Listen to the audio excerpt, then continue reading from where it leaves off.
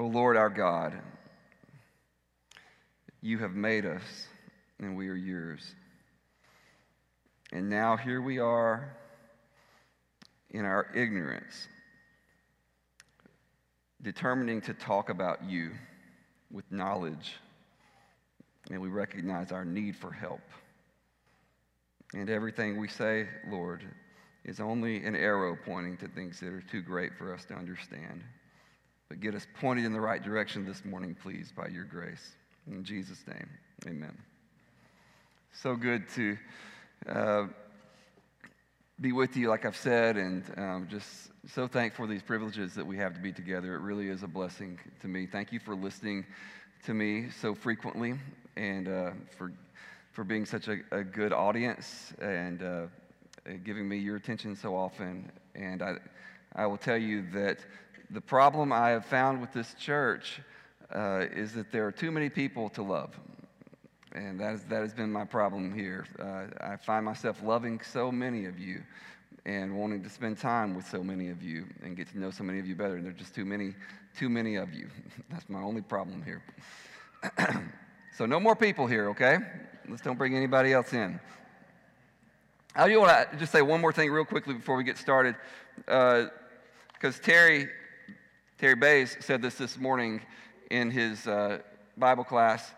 But if you weren't there, you missed him just pointing out how appreciative he was of Terry Keel for the work that Terry does. And I was made aware of this again on Friday evening as I was up here, and Terry's up here doing his work, getting us ready behind the scenes. And I just want to say thank you to Terry for all that you do for us, keeping things running around here.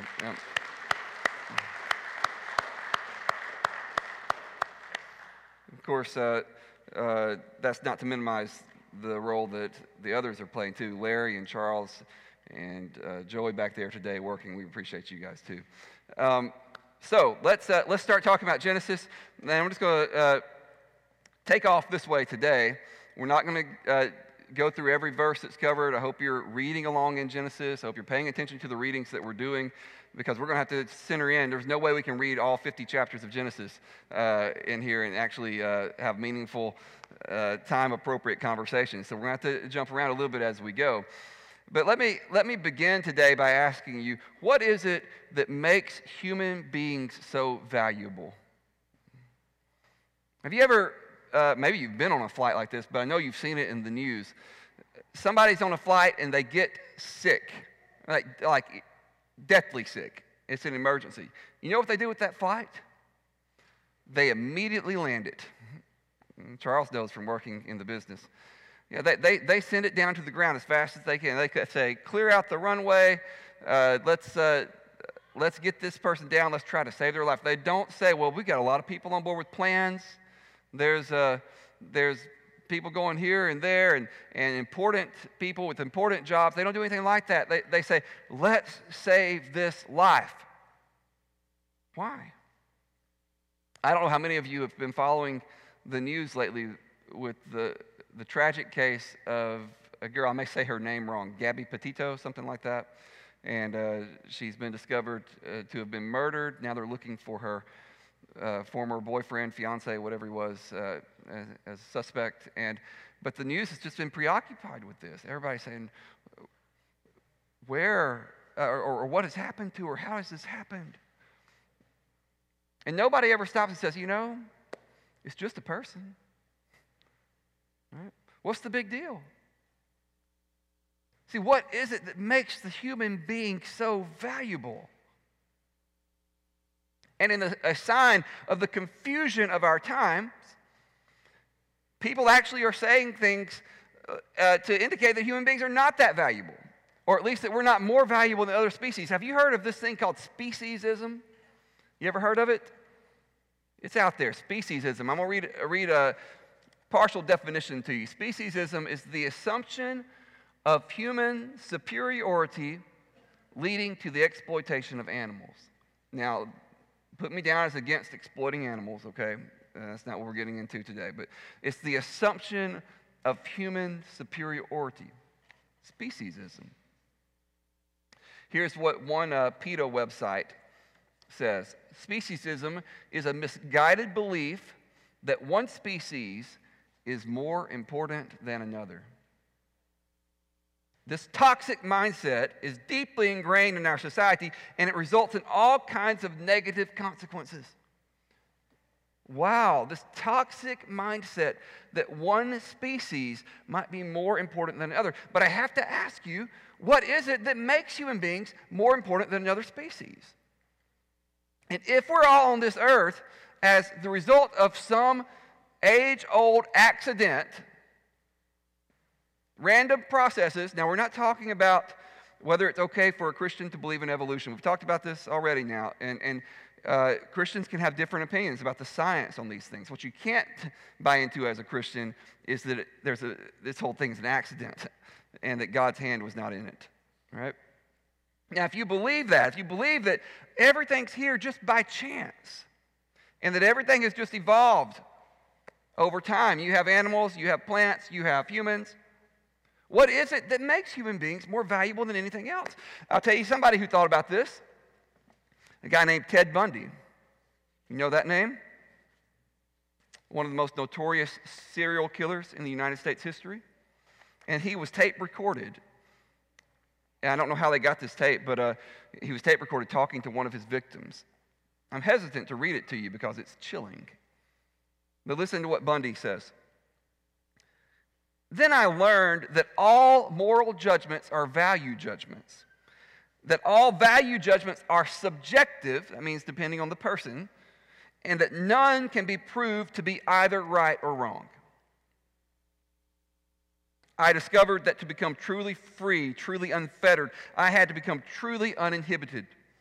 And I quickly discovered that the greatest obstacle to my freedom, the greatest block and limitation to it, consists in the insupportable value judgment that I was bound to respect the rights of others.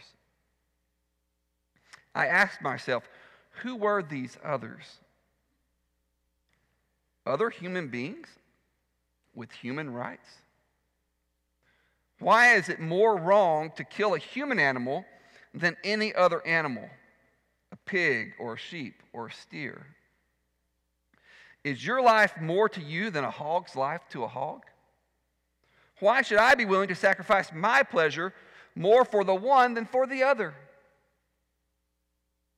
Surely you would not, in this age of scientific enlightenment, declare that God or nature has marked some pleasures as moral or good and others as immoral or bad. In any case, let me assure you, my dear young lady, that there is absolutely no comparison between the pleasure I might take in eating ham and the pleasure I anticipate in raping and murdering you.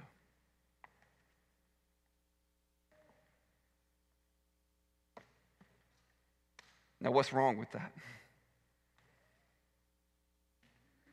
How do you conclude that what Ted Bundy is saying is wrong if you live in a world where everything's an accident, where you've evolved just like the hog has evolved? Now, let me be very clear here. I want to be very careful how I say this. I'm not contending at all that atheists are all bad people. They're not. Many of them are committed to good things. I'm not saying they're all sadistic like Ted Bundy. Some of you may be in here, and you're not a believer. And I'm not accusing you of being like Ted Bundy. What I am saying is that viewpoint has a very difficult time logically explaining why Ted Bundy is wrong. As we talked about a couple of weeks ago, Francis Schaeffer said this a long time ago. There are like two stories of the universe. There's the lower story of physical, material things. There's an upper story of values, of transcendent things, of love and morality, of right and wrong. And in order to make sense of life, everybody, whether they claim to believe in God or not, they're always borrowing from this upper story. Even if they don't believe in it, they're borrowing love, they're borrowing morality, they're choosing to live according to these standards. It's the only way to have a meaningful human life.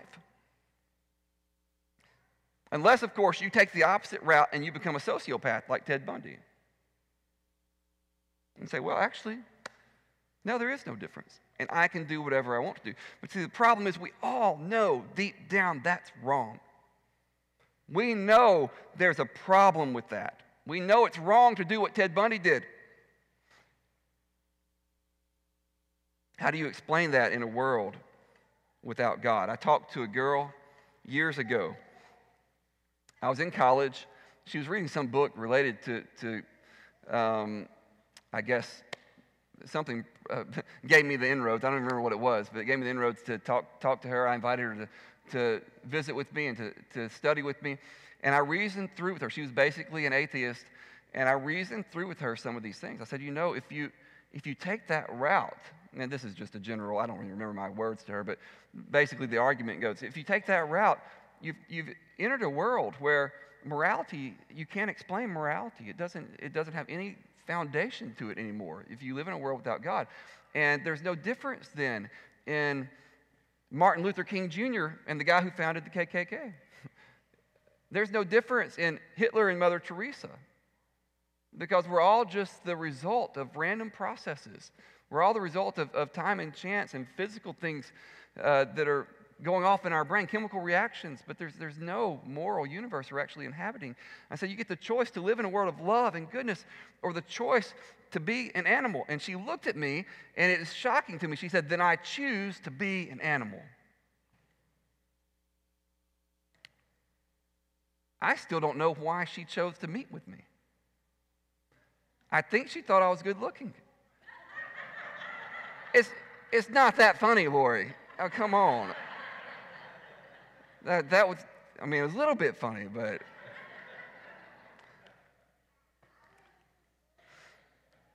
But you see, that is the choice we have to make. And I appreciate at least that she was honest about it. She said, this is my choice. And although I don't think she consistently lived it out, to live it out consistently is to go the route that Ted Bundy went, even if you don't do all the things that he did.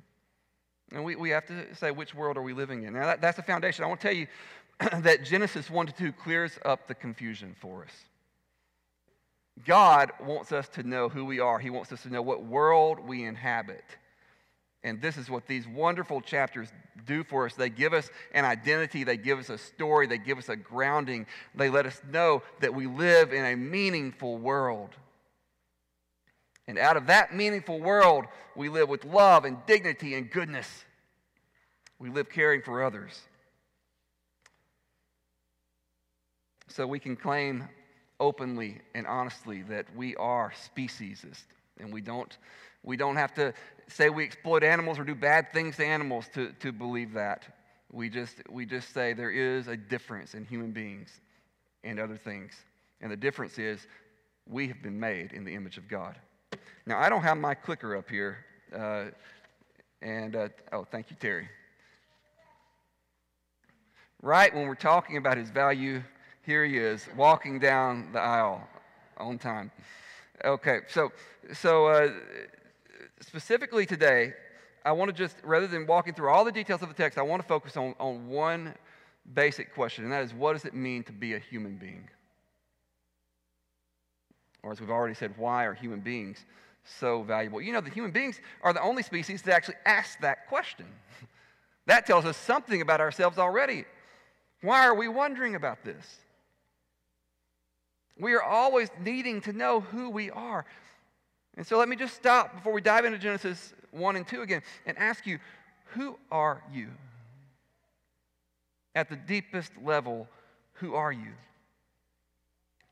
And do you know that there are a lot of people in our society today who would say to you, here's who you are.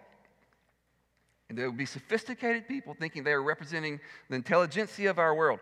Here's who you are. You are an autonomous being. You get to choose who you are. That's the great thing about being a human, is you can choose. I want you to know that there's another level of understanding for the Christian. Yes, we have choices that impact, to some extent, our identity, but there's a deeper level of identity for human beings. And it is that we have been made in the image of God. Then God said, Let us make man in our image, after our likeness, and let them have dominion over the fish of the sea and over the birds of the heavens and over the livestock and over all the earth and over every creeping thing that creeps on the earth. So God created man in his own image.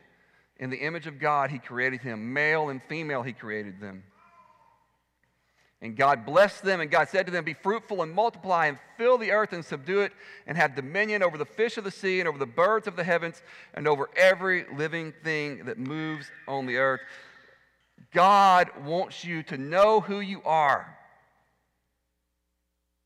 You are his image bearers. You didn't get here by chance. You didn't get here by an accident and years of a random evolutionary process. You got here because God wanted you here. And he wanted you here in a special role as his, bearing his image in the world. You are not an accident. You're not unwanted in this world. You're not a space filler in this world. You are God's. And in the same way that we saw 2 weeks ago, God created this beautiful creation and he delighted in it. So in that same way, he created you. He created humanity for a special role in that special creation. And he said, this creation is mine. I delight in it and I dwell in it. He said, these human beings are mine. And I delight in them and I relate to them. They are my special ones. God's not waiting for you to become something else before you are his. You are his by virtue of creation. Now, understandably, there are people who are living apart from God, okay? And that's the invitation then to come into Christ. But in a certain sense, we can speak of you being his from creation, of me being his from creation. I am his image bearer. Even in sin, even with that marred image, I bear the image of God. The creation story, I hope you see this, the creation story is a love story. The creation story is good news for us. That God didn't wait for us to get things straightened out. He didn't wait for us to say, we've got it all together, before he said, you're mine and you bear my image. Let me say a few words about what this image is. And the text doesn't necessarily specify tons for us here, so maybe we have a little bit of freedom to speculate on what the image is. I'm going to follow a guy I've mentioned to you before named John Walton, who presents 4 categories of the Old Testament and understanding what the image of God is. You have to listen to me. I don't have this on the PowerPoint. There are 4 of these, okay? One is just identity. It's just who you are at the deepest level. Now, Walton doesn't say this, but I wonder if from there we might extend that to talk a little bit about capacity. Because most of us, when we think about the image of God, we start thinking about how we're different from other beings. And like I've just pointed out, we ask self-reflective questions. We say things like, who am I? We are rational in a different way than any other being is. We are morally sensitive in a way that all other beings are not. And so you might think about our capacities to think certain thoughts, to be aware of certain realities, moral realities that other beings are not. That's our identity connected to our capacities. That's number one. Number 2 is relationship. Particularly, we are made for relationship with God. Do you notice that when God creates the human being, he does something he hasn't done to any other creature? He speaks directly to them. The first time happens right here, and we'll see other times as we go further in Genesis. In fact, we'll see other occasions of God speaking to humanity throughout the Bible. But he says to them, be fruitful and multiply and subdue the earth. God's talking to the human beings. He doesn't do that to any other creatures. Why? Because we are made for a relationship with God. And to some extent, we could say that's connected to the image of God. Now, these last 2, I think, may be actually more precise in terms of what the text is presenting to us, okay? You got identity, you've got relationship, and you get to what we might call substitute or presence. Here's the thing. In the Old Testament world, in antiquity, the king would sometimes be viewed as the image of God. where he was, the ruler would be. And when that king wasn't present in a certain area, he ruled over vast territory, say, and there'd be some territory way over here, some territory way over there, he'd set up statues. And they would be known as the image of the king, right there. And it's very possible that here, in this text, when we get the garden, God doesn't set up any. Now remember how we've talked about Eden being, Terry was talking about this in the study today, Eden being a sacred space, or we talked about the cosmos being a sacred space. And in chapter 1. In chapter 2, you get it maybe more located in Eden particularly, where God, maybe if you have the holy place of our cosmos, the most holy place in Eden, God indwells that space, right? But he doesn't put any idol there in that temple-like space. Instead, he puts us. And do you know that the word used for image in this text is the same word you get used for idol in other parts of the Old Testament? It makes us uncomfortable even to speak about ourselves as idols. But God placed us in his temple as his images. We are the only thing in all creation that gets to represent God to the world. We are the image bearers. And that presence substitute idea goes right along with the fourth category, and that's our function. We are known as image bearers in relation to what we do. Do you notice what God tells them to do? We need to be very attentive to this. Be fruitful and multiply, fill the earth, subdue it, and have dominion. Rule over everything. Basically, he tells the human beings to rule the world. And we need to think carefully about this, because this is not just saying, boy, it would be nice if we had a garden. It'd be nice if we owned a farm and we try to rule it well. Or, man, I should be nicer to my pets. Maybe you should, but that's not the primary thing that's being stated in this text. What this is a dignifying, a lifting up of human beings to a royal place and telling them to be in charge of everything that God has created. We are to order it. We are to regulate it. We are to protect it and care for it. We are made to rule and reign with God. We are vice-regents with God, co-rulers with God over the world. This is what he's made us to do. And oftentimes in antiquity, kings would also be priests. You have the kings and priests, priestly functions going together. And it looks like here in this text we have Adam functioning as a priest as well as a kingly ruler. Let me skip down here and show you how this works out in chapter 2. Look at verse 15. The Lord God took the man and put him in the Garden of Eden to work it and to keep it. Do you know that those two terms are like worship terms, at least related to worship? The first one has to do with worship activities. The second one has to do with Levitical duties guarding the temple or the sanctuary. So he's not just telling him to go out and be a farmer. He's telling him to do the activities of worship, to be a priest, to be a king, to be a ruler. This is what humanity has been made for, to function as priests and kings with God. And now we rule and reign with him. Back then it was sheep and goats and whatever else was around. But today we have to think about everything else.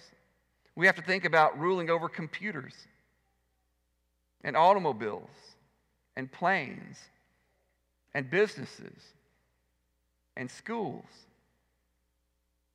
And we have to think about what does it mean for us to do that work as God's co-regents, as the ones who represent God to the world, who are having dominion at the commissioning of God. What does it mean to do our works as the image bearers? See, I know when Megan takes care of the kids at school like she does so carefully. I know it embarrasses Megan for me to mention her at all, but I'm just thinking of her right now. When she does that, she's doing that not just, oh, well, I got to try to do a good job and get a paycheck. She's actually doing what God created her to do.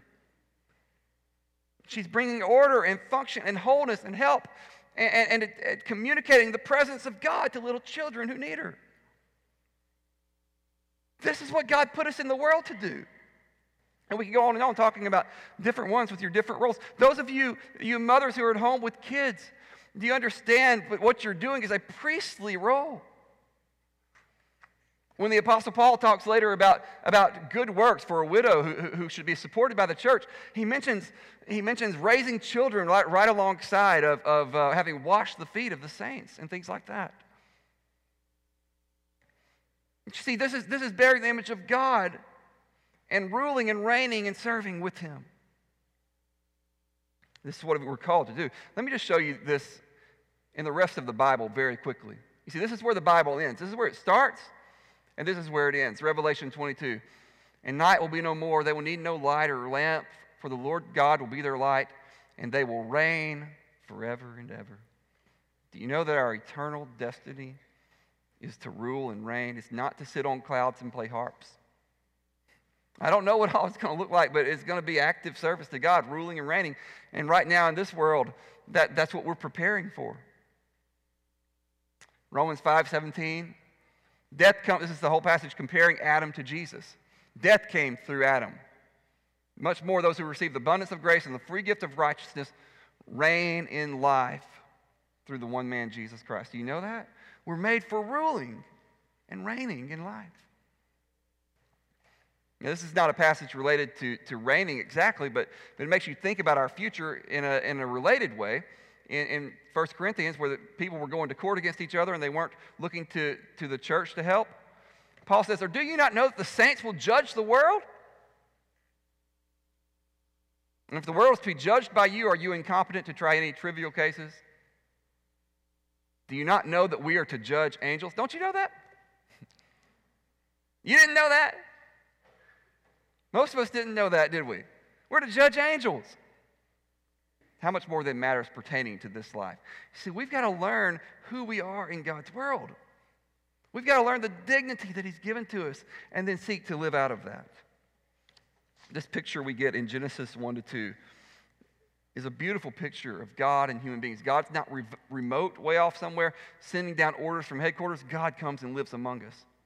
Human beings are not just slaves made to meet the God's needs. Human beings are made to rule and reign with God. This is a beautiful calling. If we're going to appreciate this text, we have to see that it's about us. That God, just as He breathed life into Adam and Eve, He breathes life into us. Into every baby that's born into this world, God breathes life. And He says, now come and do my work with me. That's what God wants for His people in the world. Okay. We're just going to jump now and talk about one more point here when we talk about what it means to be human. Let me go back to verse 27. So God created man in His own image. In the image of God, He created him, male and female. He created them. And this is just a place where we need to stop because it's come up and it's very relevant in our society. We need to say that both genders are made in the image of God. And the first thing I would say to you that we just want to affirm as Christians is that gender is a good gift of God.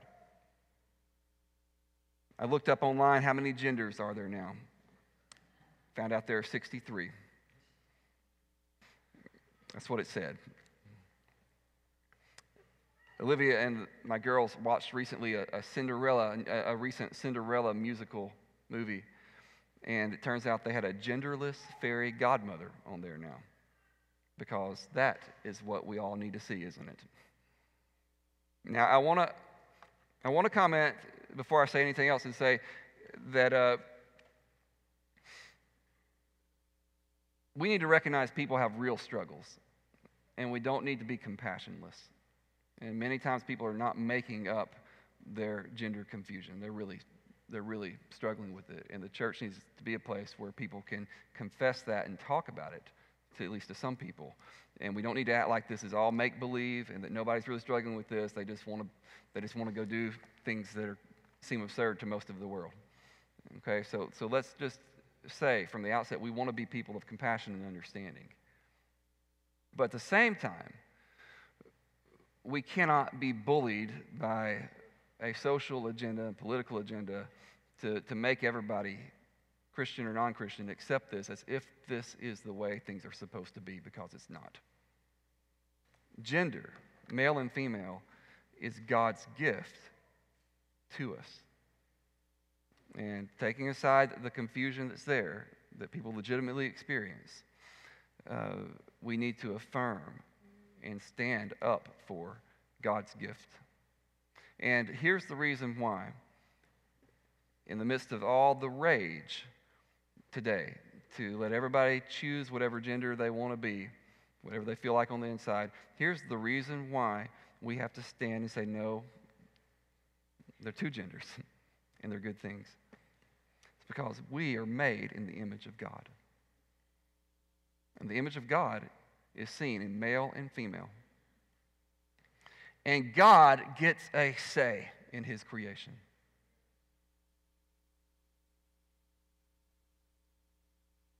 He is the maker, and he knew what he was doing, and he still knows what he's doing. And so we pay attention to him.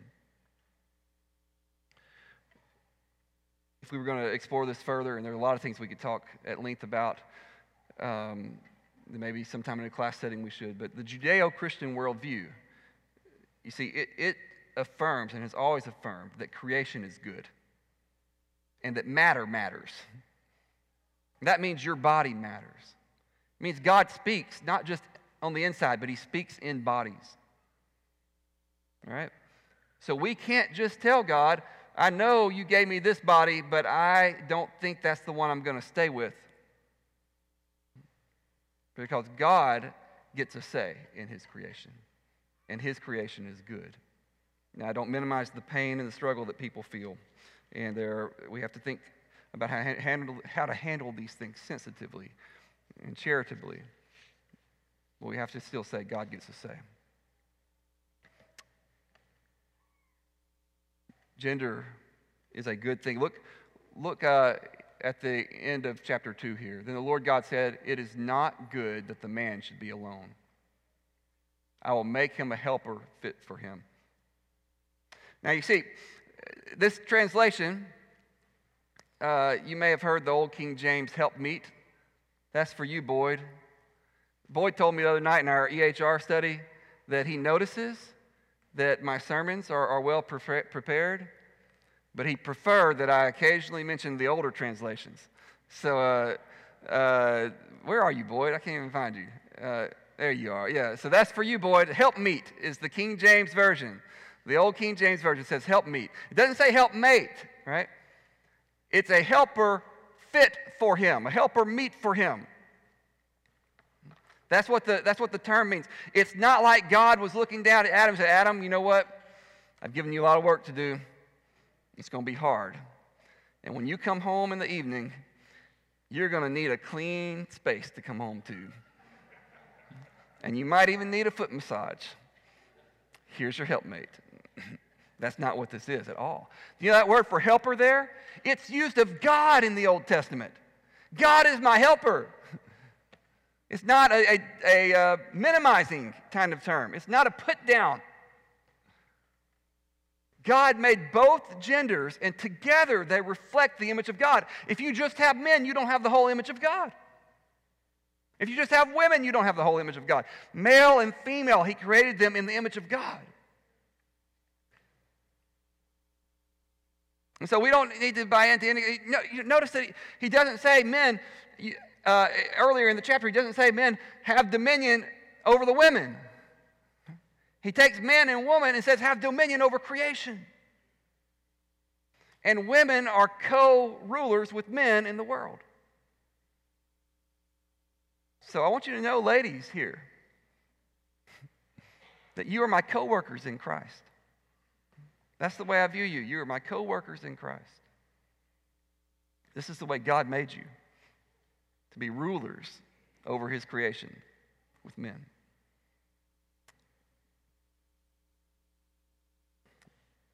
Well, I think I need to close. I've talked long enough. There's so much more we could say about this stuff. But I want to just jump to the end here. And they're getting marriage issues there we could get into. But let's jump to the end and just notice that he says, and the man and his wife are both naked and were not ashamed. That sounds weird, doesn't it? Everybody thinks that's weird. Here's an idea for you, okay? Just a thought. And this is not original to me. But what if they were naked and not ashamed because in God's presence they were radiant and glowing? I thought that was kind of a stretch when I first heard it too. But if you think about it, think about what happened to Moses when he was in God's presence. You remember that? When he came down from the mountain, what would happen? He had to put something over his head, didn't he? Because he was glowing. What happened when Jesus on the mountain was in God's presence? What happened? A glow, a transfiguration. What if part of the reason why they were naked and not ashamed was because in God's presence, walking with him as they did in the garden, they were glowing? What if that original state showed their beauty and magnificence in a way we don't get to see, as we are made to live in the presence of God? It's a beautiful, beautiful thing God has called us to. C.S. Lewis captures it well. I know I quote C.S. Lewis a lot, but he's just so quotable. Listen to what he says in his book, The Weight of Glory. It is a serious thing to live in a society of possible gods and goddesses. To remember that the dullest and most uninteresting person you talk to may one day be a creature which, if you saw it now, you would be strongly tempted to worship, or else a horror and a corruption such as you now meet, if at all, only in a nightmare. He's basically saying, because we're so dignified as image bearers, we get to choose a direction, and we're either being made more and more into God's glory, or we're becoming something terrible. It is in light of these overwhelming possibilities, it is with the awe and circumspection proper to them that we should conduct all our dealings with one another, all friendships, all loves, all play, all politics. There are no ordinary people. You have never talked to a mere mortal. Nations, cultures, arts, civilization, these are mortal. And their life is to ours as the life of a gnat. But it is immortals whom we joke with, work with, marry, snub, and exploit. Immortal horrors or everlasting splendors. Next to the blessed sacrament itself, your neighbor is the holiest object presented to your senses. Do you know why human beings are so valuable? It's because we are the image bearers of God. And when we interact with each other, we don't just see, oh, there's another annoying person. We say, there's an immortal. There's a creature who hopefully is becoming glorious, made more and more and more into the glory of God. This is the beautiful calling that Genesis 1 and 2 presents to us. Let me pray for us. Lord, thank you for the good news of the creation story, that you love us like you do, that you have given us the privilege of bearing your image in this world, of being rulers and kings and priests on your behalf in the world. Show us, Lord, how to live into this wonderful identity. We pray in Jesus' name. Amen.